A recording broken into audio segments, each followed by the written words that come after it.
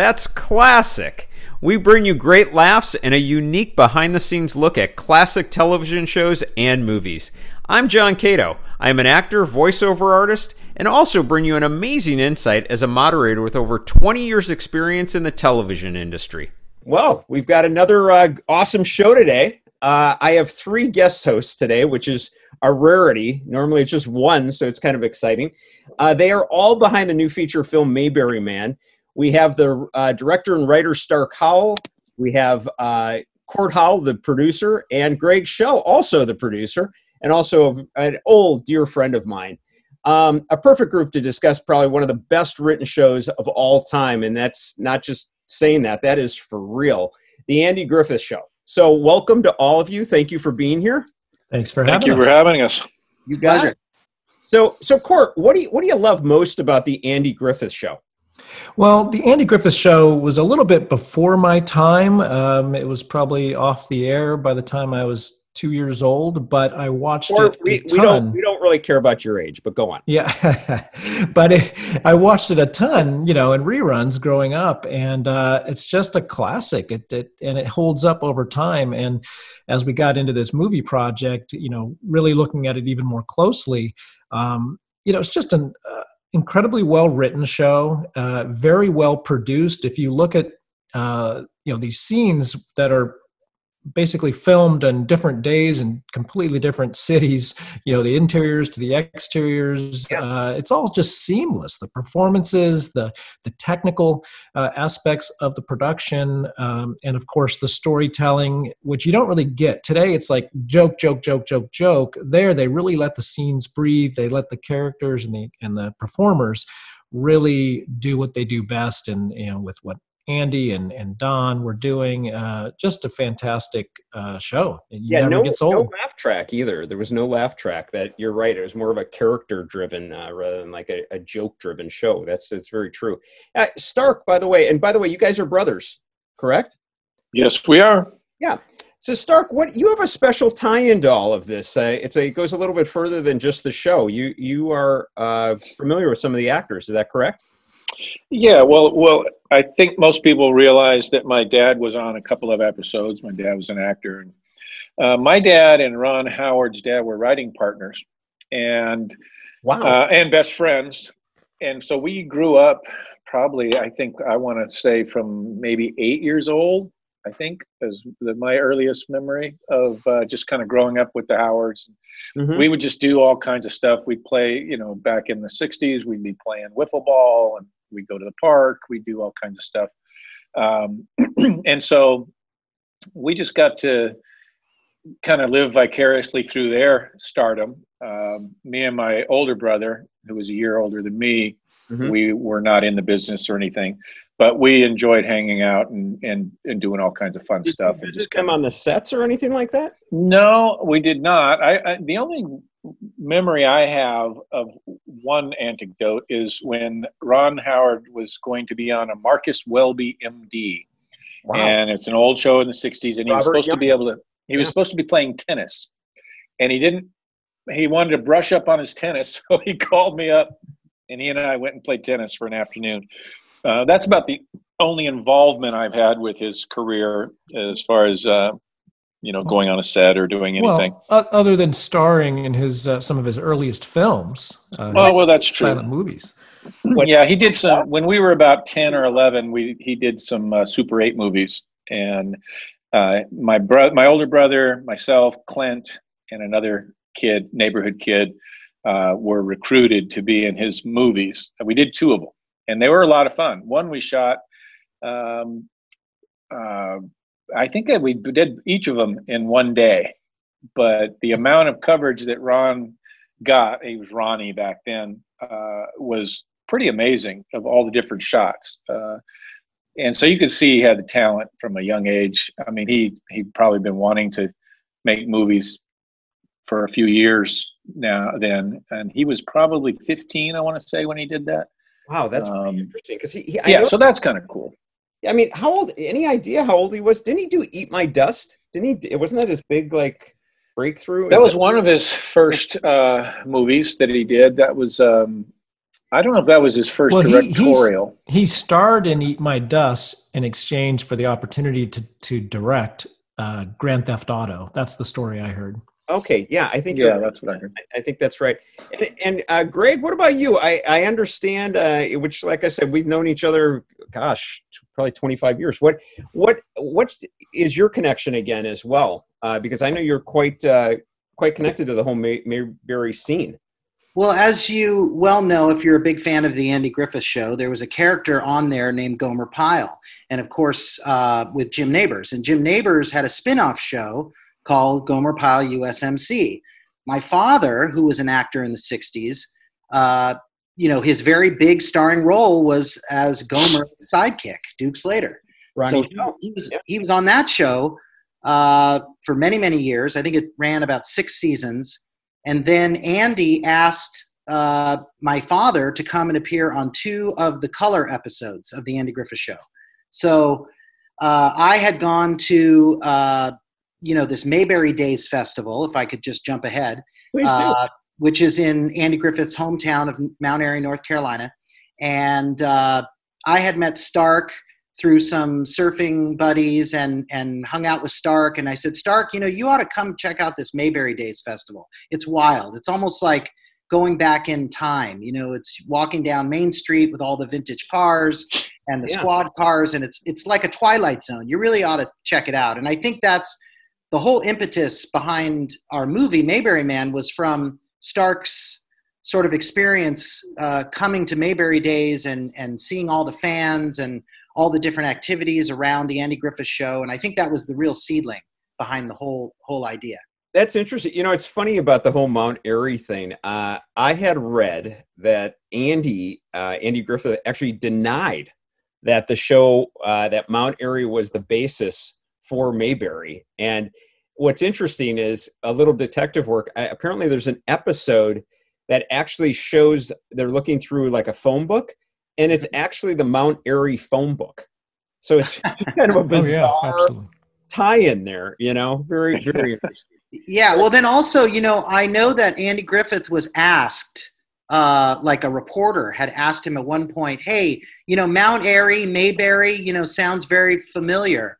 And, we just want to confirm or deny whether this is Mayberry is based on Mount Airy. And his answer was, kind of sounds like it, doesn't it? And that was it. That was his response. So you have to take that for what it's worth. I hear you. I've got one, Stark. This was interesting. I don't know. Now you obviously knew Ron pretty young, and it's funny. Another thing that I have found out is that in the opening credits, which are so famous with Andy and Opie walking, with the fishing pole and heading out to the lake or whatever, apparently he was 6 years old and he didn't have enough strength to throw the rock. He literally tosses a rock. He didn't have enough strength. So they had a production assistant in a bush that actually throws the rock, and they have it so that it looks as if he's throwing it, but it's actually coming out of the bush. And he didn't actually throw it. Was he really that kind of wiry of a kid? No, I just think that he couldn't get the rock all the way to the water from that road. It wasn't that he couldn't throw. I mean, he liked sports a lot. And, we played a lot of baseball and basketball and things like that. No, I just don't think he could reach the lake. I got at the distance that they needed that splash. And if you see the size of that splash, that was a pretty sizable rock. Exactly. That's a good point. Hey, Court, so your dad, both of your dad, what was the part that he played in the show? So he played a character called Dud Wash, who was the hillbilly boy that came back from serving his country to marry Charlene Darling, and this was the episode that introduced the Darling family. Yeah. In that first episode, I think it's called Here Come the Darlings. He's like in the final scene. He steps off the bus. And then a few episodes later, there's an episode called Mountain Wedding, where they introduce Ernest T. Bass. Because he doesn't accept the fact that Charlene and Dud got married by the Justice of the Peace. It's not a proper preacher wedding. And so then they go up to the mountains and recreate or create another wedding ceremony with a preacher. But because Ernest T still thinks he has a chance to steal Charlene away, that's the episode where Barney dresses up in the wedding dress, and of course Ernest T snatches Barney in the wedding dress, and they can finish the wedding, and it's all official, and everyone's happy and getting along in the end, and they sing a song and dance. Gotcha. Yeah, Howard Morris, who played Ernest T. Bass, a funny one about him that I'm sorry, it just takes me there is, I don't know if you knew this, but he actually later ended up playing Mayor McCheese on the McDonald's commercials. Oh yeah. I believe it. Talk about a crazy one. Yeah. So, and there is a story there though, isn't there, about your dad's character? Is he not replaced by another actor as we go into the series? Right. Later, there was one more episode called Divorce Mountain Style, and instead of having my father back as Dud Wash, they brought in Bob Denver Gilligan to play the character, and a completely different take on the character. And as my father would tell the story, they did it to get him more exposure leading up to the launch of Gilligan's Island. So there's definitely I would say our father's portrayal of Dud Wash is a little more authentic, hillbilly. Denver's take is a little more cartoony. So there's fans of both Duds. Yeah. It sounds like Bob might have just been a dud, but that's just my opinion. Hey, the other one on this is Ron Howard's dad, Rance. By the way, I understand that he was in this show too. I don't know if did you guys know that? Oh yeah, several times he was in the show. Yeah, the only one I'm familiar with, and I don't know the name of the episode, but he was the chauffeur for the governor. Yep, he was the governor's chauffeur. Yeah. Another episode, he plays a G-man, and actually, it's an episode that people point out a lot because there's a big goof in it. Because the actor that was slated to play this character ended up getting ill and they had to replace him. So there's a scene where Opie comes into the courthouse and passes by them, and it's a completely different actor. And then the rest of the episode, it's Rance. So there's lots of little fun things like that in there. And so Rance shows up a few times. The episode where they all think that Andy and Helen Crump are going to get married. Right. He's part of the group in the house that redoes the bedroom at the end of and he's in that scene. So he pops up from time to time, as does Clint as little Leon. Oh, I forgot all about that. That's right, Clint. Jeez, yeah. Even then, what? Hey, by the way, it's hard not to talk about this show without talking about Don Knotts. I mean, obviously, we've discussed a little bit about Andy and some of the tie-ins with Opie, but I mean, Don Knotts as Barney is just iconic. Greg, by the way, what you have a connection there? Isn't that correct? Well, yeah, in the sense that my father was, real life friends with Don Knotts. So I remember my brother and I have clear memories of, Don and his wife coming to dinner at our house in the 1970s. Wow. And it wasn't until maybe a little bit later, when I was a little bit older, maybe 8, 9, 10, somewhere in there, that I realized that all these friends of my father's were these people on TV. And of course, Don Knotts being one of the big ones. I think it was the Apple Dumpling Gang. I saw that in a movie theater, I want to say in 1978. And I remember saying, there's Uncle Don, So that was a real treat in order to have Don Knotts, living in Los Angeles and having him actually, a friend of my dad's. So that was really, really special. Was he anything like the Barney character? He's not. That's the funny thing. A lot of people know this about Don Knotts. First of all, he was a very shy person in real life. He barely spoke, at the dinner table. He was very quiet. He loved the ladies. There's no getting around that. I have heard that. He was a ladies' man. Yeah. And it's wild to think that he attracted them. Yeah. This wayward sort of weird, hokey deputy becomes like this sort of, the Burt Reynolds of all hokey deputies, Wow. He was quite a ladies' man, but he was also a very, very genuine and just a lovely human being. And my father, when he passed away, my father was the MC at his funeral. Oh my gosh, I didn't even know that. Yeah, so my father sort of officiated the funeral and called up all the different people like Carl Reiner to come up and Mel Brooks to come up, and all these different very famous comedians that had nothing but praise for Don and his talent. Oh, that's really cool. It's interesting about Don Knotts too. He was so, as I said, so iconic, so a part of the Andy Griffith Show, and yet after 5 seasons he leaves. And I think especially for people watching the show at the time, they're probably like, why would you possibly want Don to leave? And I think he always felt bad about that, because he didn't intend to leave. He didn't want to leave, but Andy Griffith had stated that the show would go 5 years and then they were going to be done. So he committed to I think it was a 5-picture contract over at Universal because of that. And, which of course for some great movies, Ghost of Mr. Chicken and a bunch of others. But what was it? Yeah. And like the incredible Mr. Limpet and all that other stuff he did. Yeah. Well, let's not forget The Love God. Oh, The Love God. Yeah, without a doubt. I love every one of those, actually. So let's I think it's hard not to. I mean, obviously you guys just went, and I know you're still actually in post on this feature that you've done, Mayberry Man. So I'd like to look at a little of the tie-in between these two. I mean, what comes court? Why suddenly do we go from the Andy Griffith Show and say, hey, let's do Mayberry Man? What's the basis there?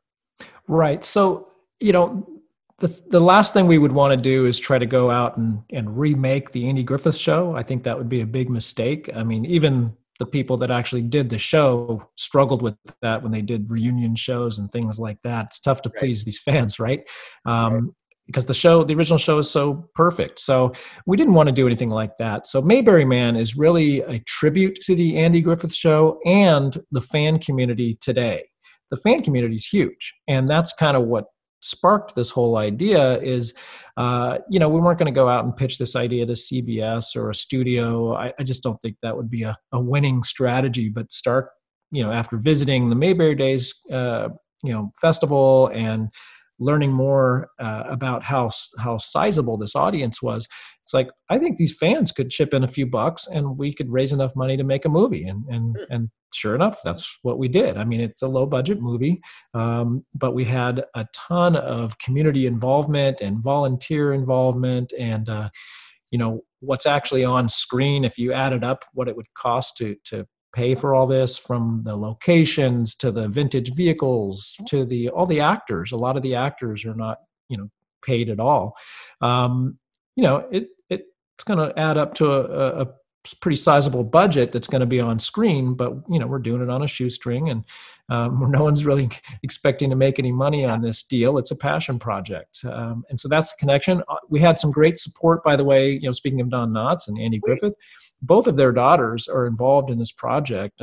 Dixie Griffith, Andy's daughter, is a huge supporter and involved from early on in the process. Karen Knotts is a supporter and appears in the movie. She's got a couple of scenes. So, wow. We've got some real authentic tie-ins to the show, and we feature a lot of the tribute artists. They don't call themselves impersonators. The people that dress up as the characters and perform at the festivals. We have a lot of them in the movie and in some significant roles too. So it's just a fun celebration of the Andy Griffith Show, the current fan community, and I think anybody who's at all a fan of the show is going to really enjoy it. Okay. Well, Court, tell them about the music as well. Well, that's another tie-in. We early on, Laura Hagen is the widow of Earl Hagen, who created all the music for the Andy Griffith Show. She said, "I want to help you guys out," and she has offered up the rights to the music from the original Andy Griffith Show that we'll be able to kind of weave into the soundtrack, like the opening credits music. Well, not the whistle theme, because that's co-owned with another artist, but all the other familiar themes that you hear in in the Andy Griffith Show are available to us. Obviously, we need to use them sparingly. We don't want to turn this into like an imitation Andy Griffith Show, but just another layer of authenticity that I think is really going to knock people out. That's really interesting. That's pretty wild. Greg, the fact that you kind of met Stark there, how many times had you already been to Mayberry Days? I think I had been to the Mayberry Days Festival about 4 times. The first time I went there, my father said, you ought to bring your video camera. So I did. And I didn't know it at the time, but once I was there for like 2 days, I started interviewing people, and I actually turned it into a mini documentary. Interesting. So I made an hour-long documentary about the Mayberry Days Festival. And then I was able to return the very next year and actually screen that documentary to, a couple sold out performances, at the theater, which was great. So wow. I had already been, well oiled in this festival world. And that's why when I told Stark, hey, Stark, you really ought to see this and experience it. It's like a Twilight Zone. It's like being in a Twilight Zone. And of course, Stark can speak to his own experience and probably what inspired him to write the Mayberry Man script, and I'll let Stark let you know from that point. Go ahead. Yeah, at first I thought Greg was a little crazy. I thought, why would anyone want me? He said, you ought to. Well, that's true. Yes. He said, you ought to come and you bring pictures of your dad and sign autographs for your dad. And I'm thinking, why does anyone want my autograph? Well, I hadn't realized that any connection to the original cast is very desirable to the fan base. And so Greg said, I'll see if I can get you an invite. So he ended up connecting me with the gal there, and I got an invite. I went with Greg. I said, if you don't go, I'm not going. So Greg said, I'll go with you. And so Greg and I palled around for the week, and it was apparent that I was the fish out of water in the story, because I felt like, what am I doing here? Yeah. And this is crazy. And so it kind of gave me the idea. I felt like there is something here, and I didn't know what it was. And then I came up with an idea to have a fish out of water type of story. So I kind of told myself, what is it who is this main character then? And I felt like he had to be the exact opposite of the vibe that you get from Mayberry Days, which is nothing but friendliness. And it's Mayberry. Everybody acts like they want to live in Mayberry. And I created a character basically the opposite of that. And that ended up being a self-centered, obnoxious, privileged movie star. Wow, that was unhappy. And he had everything, but had nothing. And I felt like I needed to get him to Mayberry Days somehow. And so that's kind of how the story started. I ended up having him getting a speeding ticket in Georgia while shooting a movie, and then the judge sentences him to Mayberry Days, or Mayberry Fest, we call it. And he has to go by court order, and he has to go to represent his dad, because his dad, a lot of this in the movie is autobiographical. The little bits and pieces of my relationship with my dad, although it was never estranged. I created the relationship between our movie star and his father, who was on the show, as a broken relationship. And so he did not want to go to Mayberry Fest, and he did not want to represent his dad. And so it's just kind of his journey. And then he ultimately kind of reconciles with his dad at the end. And like I said, that's not really based on my own experience, but I beefed it up for the story. Well, it's interesting, actually, that you say that. I mean, it's kind of funny that you do that with the tribute, to your dad, kind of, a little bit, even though it was obviously you sound like you were much closer to your father. Because I know in the opening credits of the original show, I know that it's a very subtle thing, but Andy shakes his head, and that supposedly is a tribute to his father. Oh, is that right? I did not know that. Yeah, he kind of, when they're walking with the fishing pole and they're throwing the stone, he kind of does this kind of movement with his head, and apparently that's exactly what his father did. So, interesting. Kind of an interesting little tie in there. The other thing, too, that I was thinking about as I was listening to you and Greg talk is, I think this is kind of crazy, but I understand that Betty Lynn, who was, obviously the actress, one of the actresses in the show, she actually retired in Mount Airy. I mean, she actually went and Yeah, no, is that crazy? I mean, Andy's hometown. She moves back. Well, they take pretty good care of her out there in Mount Airy. She is royalty. Oh yeah, she's the queen bee in that beehive. Oh, I believe it. I mean, just the fact though that she did it. I mean, when does that ever happen in a television show? And then if you want to add one more layer there, Frances Bavier, Aunt Bee, she also retired in like Siler City, which I understand is not that far from Mount Airy. Yeah, I know. It's crazy.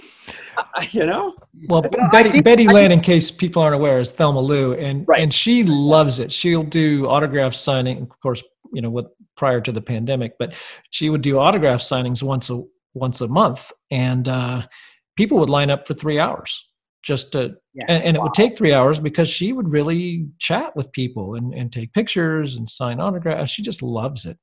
How, when I have not been there, and I'm sure anyone listening to this broadcast for the most part has probably not been in Mayberry Days, but how authentic do they take it? Like, first of all, is there a Floyd's Barbershop? Yes. There is. There is. First of all, if you were to go right now to Mount Airy and just walk down their main street, which is sort of the center of their little town, you would feel like you were walking on the set of the Andy Griffith Show, because as you walk down Main Street, you've got the Floyd's Barbershop, you've got the Wally Service Garage, you've got the Snappy Lunch for the pork chop sandwich. I mean, it's just endless. And every year they seem to be adding another store that is a Mayberry-themed Andy Griffith type of store. Well, you've got the Loaded Goat restaurant named after an episode, the Loaded Goat. Exactly. Wow. So if you really authentic. I don't think you can get more authentic than Mount Airy when it comes to Mayberry.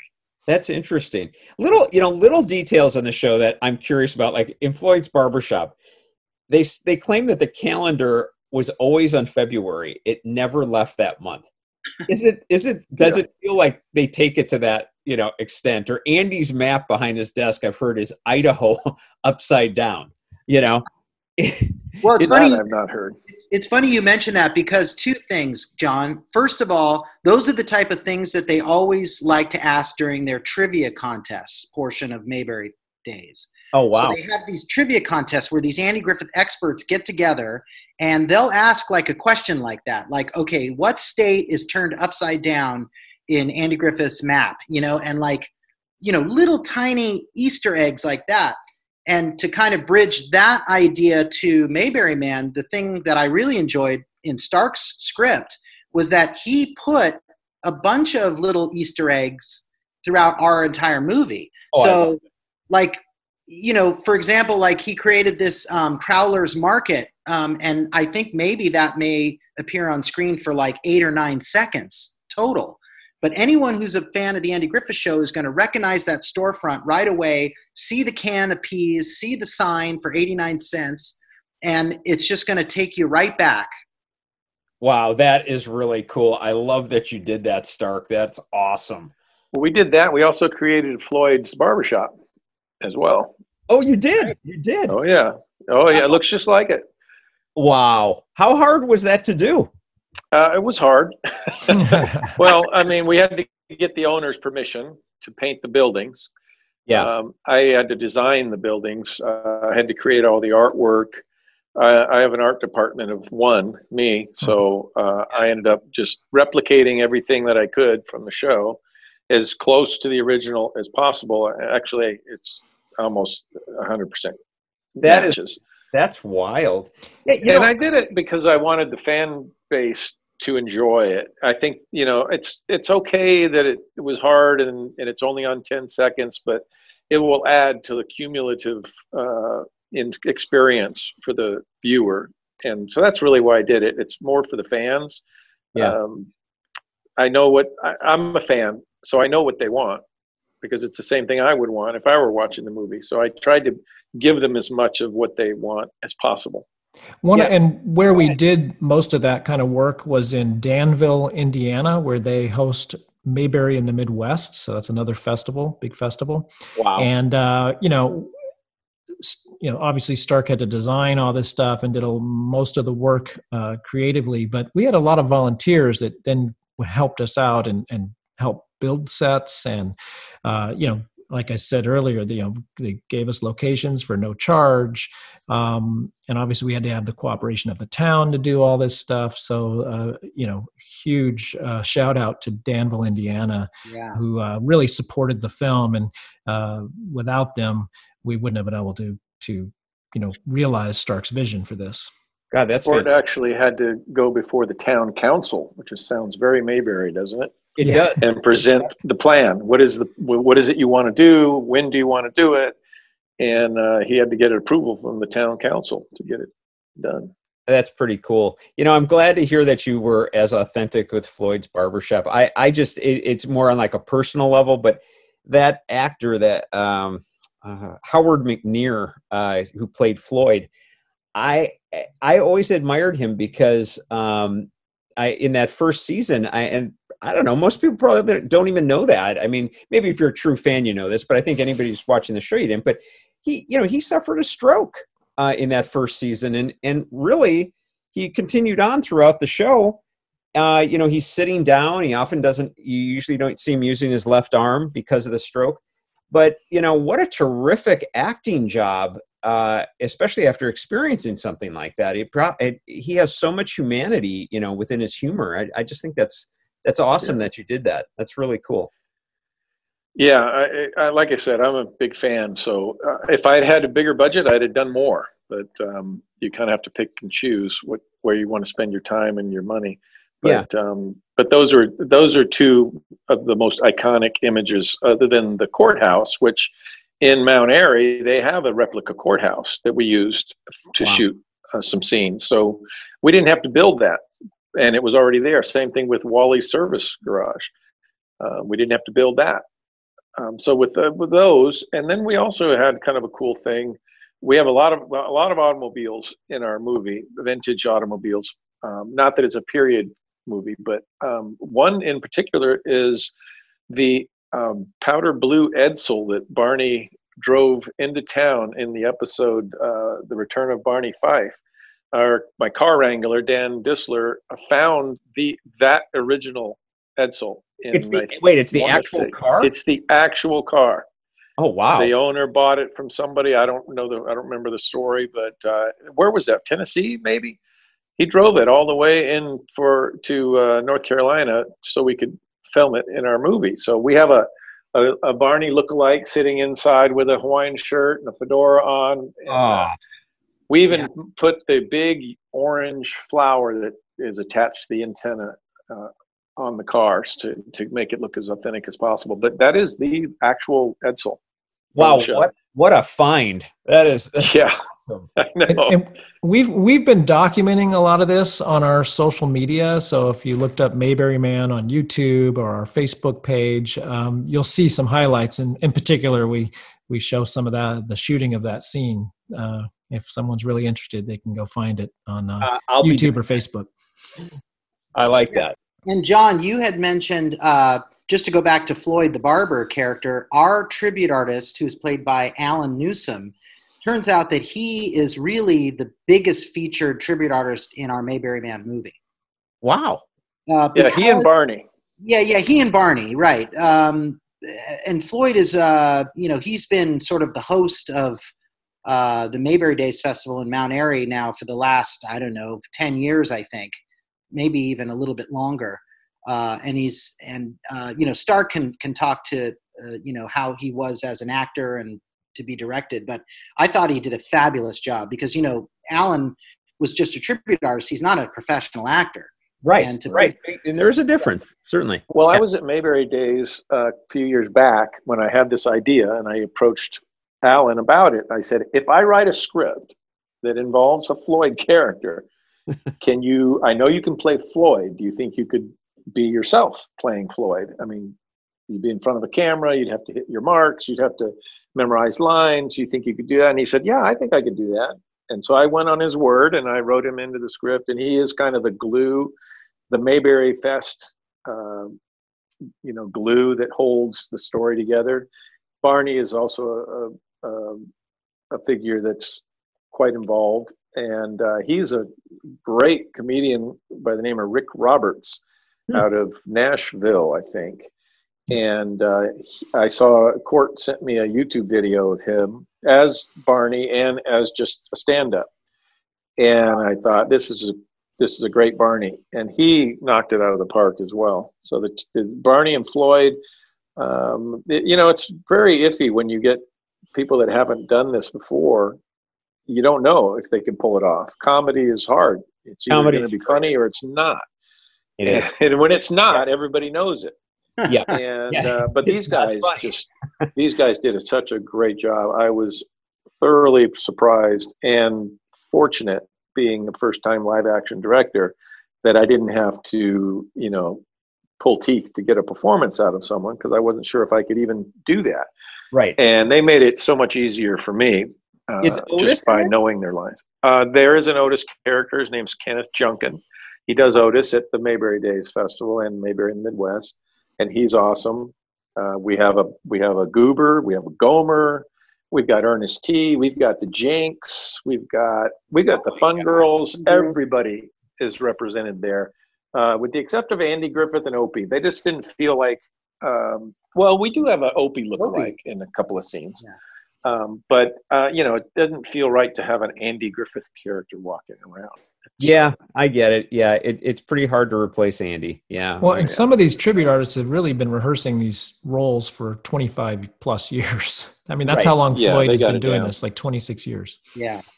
Wow. And I also want to mention, John, that let's not forget that, making this production during a pandemic year has a whole nother set of, challenges and hurdles that I'm just completely shocked and also absolutely overwhelmed with glee that we were able to pull this off.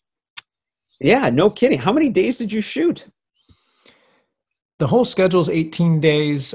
We did about 12 days in Indiana and 4 days in North Carolina, and we'll have a couple days in a location to be disclosed at a later date. Gotcha. And how many, by the way, I heard early on when we were talking about this, the fan base, how many fans are actually involved in the film? Are there some actually in the film? Oh yeah. What's cool about it is I'm poring over the footage now, and I'm looking at all of the folks that were in the movie that are basically fans, and they all did a phenomenal job. Nobody was looking at the camera. Everybody was, because when you're looking at the footage, you're looking at the background. You want to make sure nothing's out of place as far as what actors are doing. Are they, it's a restaurant scene. Are they eating? Do they look like they're eating? Or Right. And I'm just surprised at how professional everybody was, and everybody feels completely natural. But what's, I think, more exciting for me is that when they see themselves in the movie, they had such a great time making it. I mean, many people came up to me and said, "You don't know what this means to me. It's a lifetime dream come true, et cetera, et cetera." Well, they ain't seen nothing yet, because I'm looking at them in the movie.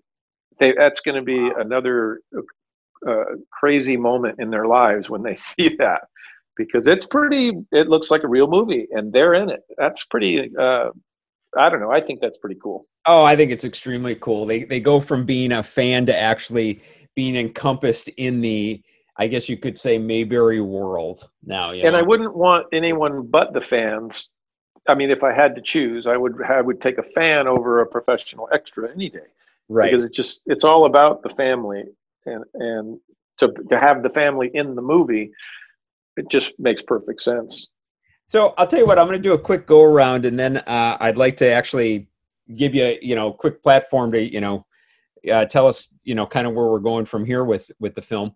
But if you have a favorite episode or a favorite movie in the Andy Griffith Show, I'd like to hear it. So, Court, is there one that you have for yourself that you really think of? Well, the politically correct answer would be, one of my dad's episodes, like Mountain Wedding. But honestly, my favorite my favorite episode, it is one of the top episodes, is Convicts at Large, where Barney and Floyd get stuck in this cabin with these female escaped convicts, and it's just that's my fave. Yeah, just the premise alone makes me crack up. That's great. How about yourself, Stark? Well, I was going to say that as well, because I just love Howard McNear's, you better tell him, Al, and all that Barney and Floyd stuff together. Yeah. Which I didn't think about it, but there's a lot of that in my movie. Because we have Barney and Floyd together. I wonder if that was. You definitely have that vibe in a couple of scenes. Yeah, sure. I didn't even think about it in that way, but there's so many. I like a lot of them. I like almost all of them. There's only a few that I don't like. Yeah. And I even started watching the color episodes because I was having to design things and I needed color to be able to design. And I started to like them. I didn't really want to like them because, there's no Barney and the subject matter changed, to match the 60s, and it didn't feel like the black and whites. But then I started to really enjoy those. So like most people say, you may just flip a channel and come across it, but once you do, you watch it till the end. Exactly. And I just think you can do that with any of those episodes, color or black and white. So other than that, Convicts, I could go on and list 10. I got you. Greg, I'm just curious. Is there any episode or moment from Andy Griffith that comes to mind? Yeah, well, I'm a huge fan of Halloween, and I love haunted houses. So I'm going to have to go with the episode where, Opie and his friends are playing catch, the baseball goes through the window of the I remember that. house. The Rimshaw house. Yeah. And they have to sort of like get Barney to go in and fetch the ball. And he, at first he's all bravado, but then you realize he's just as scared as the kids are. Right. Yeah. Just a classic episode. So I'm going to go with that as my favorite moment, I think, is, just to see that transition. And there's so many Barney moments where he goes from sort of the commanding and confident to the sort of weakling, right? I mean, that was kind of the arc of his character in almost all the episodes. So, wow, that's funny about the ball going through the window and all that. I remember that so well, that episode. Talk about like if you were the writer of The Ghost of Mr. Chicken, that would have been total inspiration. Yeah, exactly. Wow, that's crazy. We have a little Ghost of Mr. Chicken reference in our movie as well. Of course we do.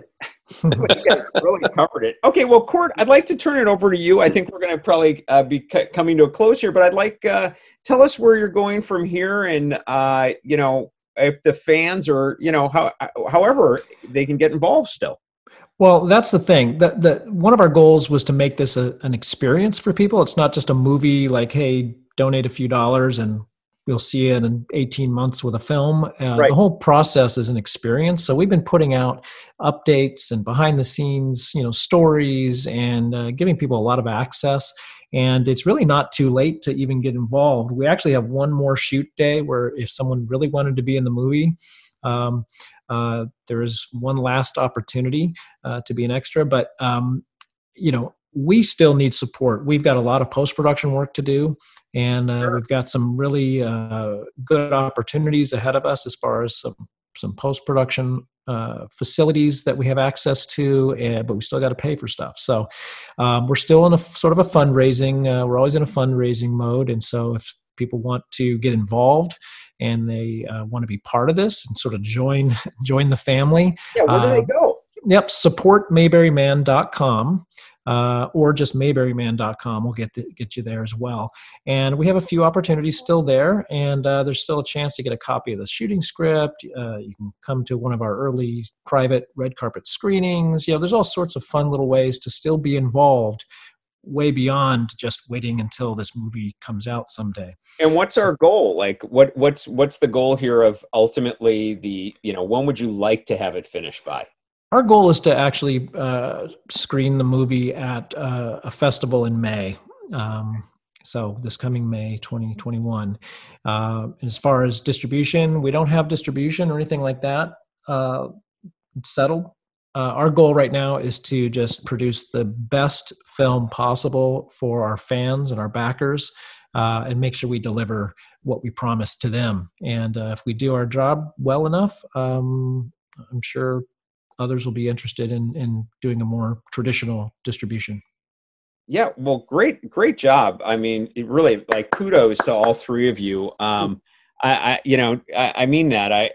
As somebody that's coming to it as basically a fan myself of the Andy Griffith Show, not really knowing much about the whole background behind Mayberry Man, it sounds like you've done a great tribute to, like I said, one of the most iconic shows ever on television. And so, way to go. That's really awesome. So thanks for being here, with me. And it's just been a lot of fun, and I wish you guys all the best. Well, thanks for the opportunity to share what we're doing. And thanks for covering the Andy Griffith Show.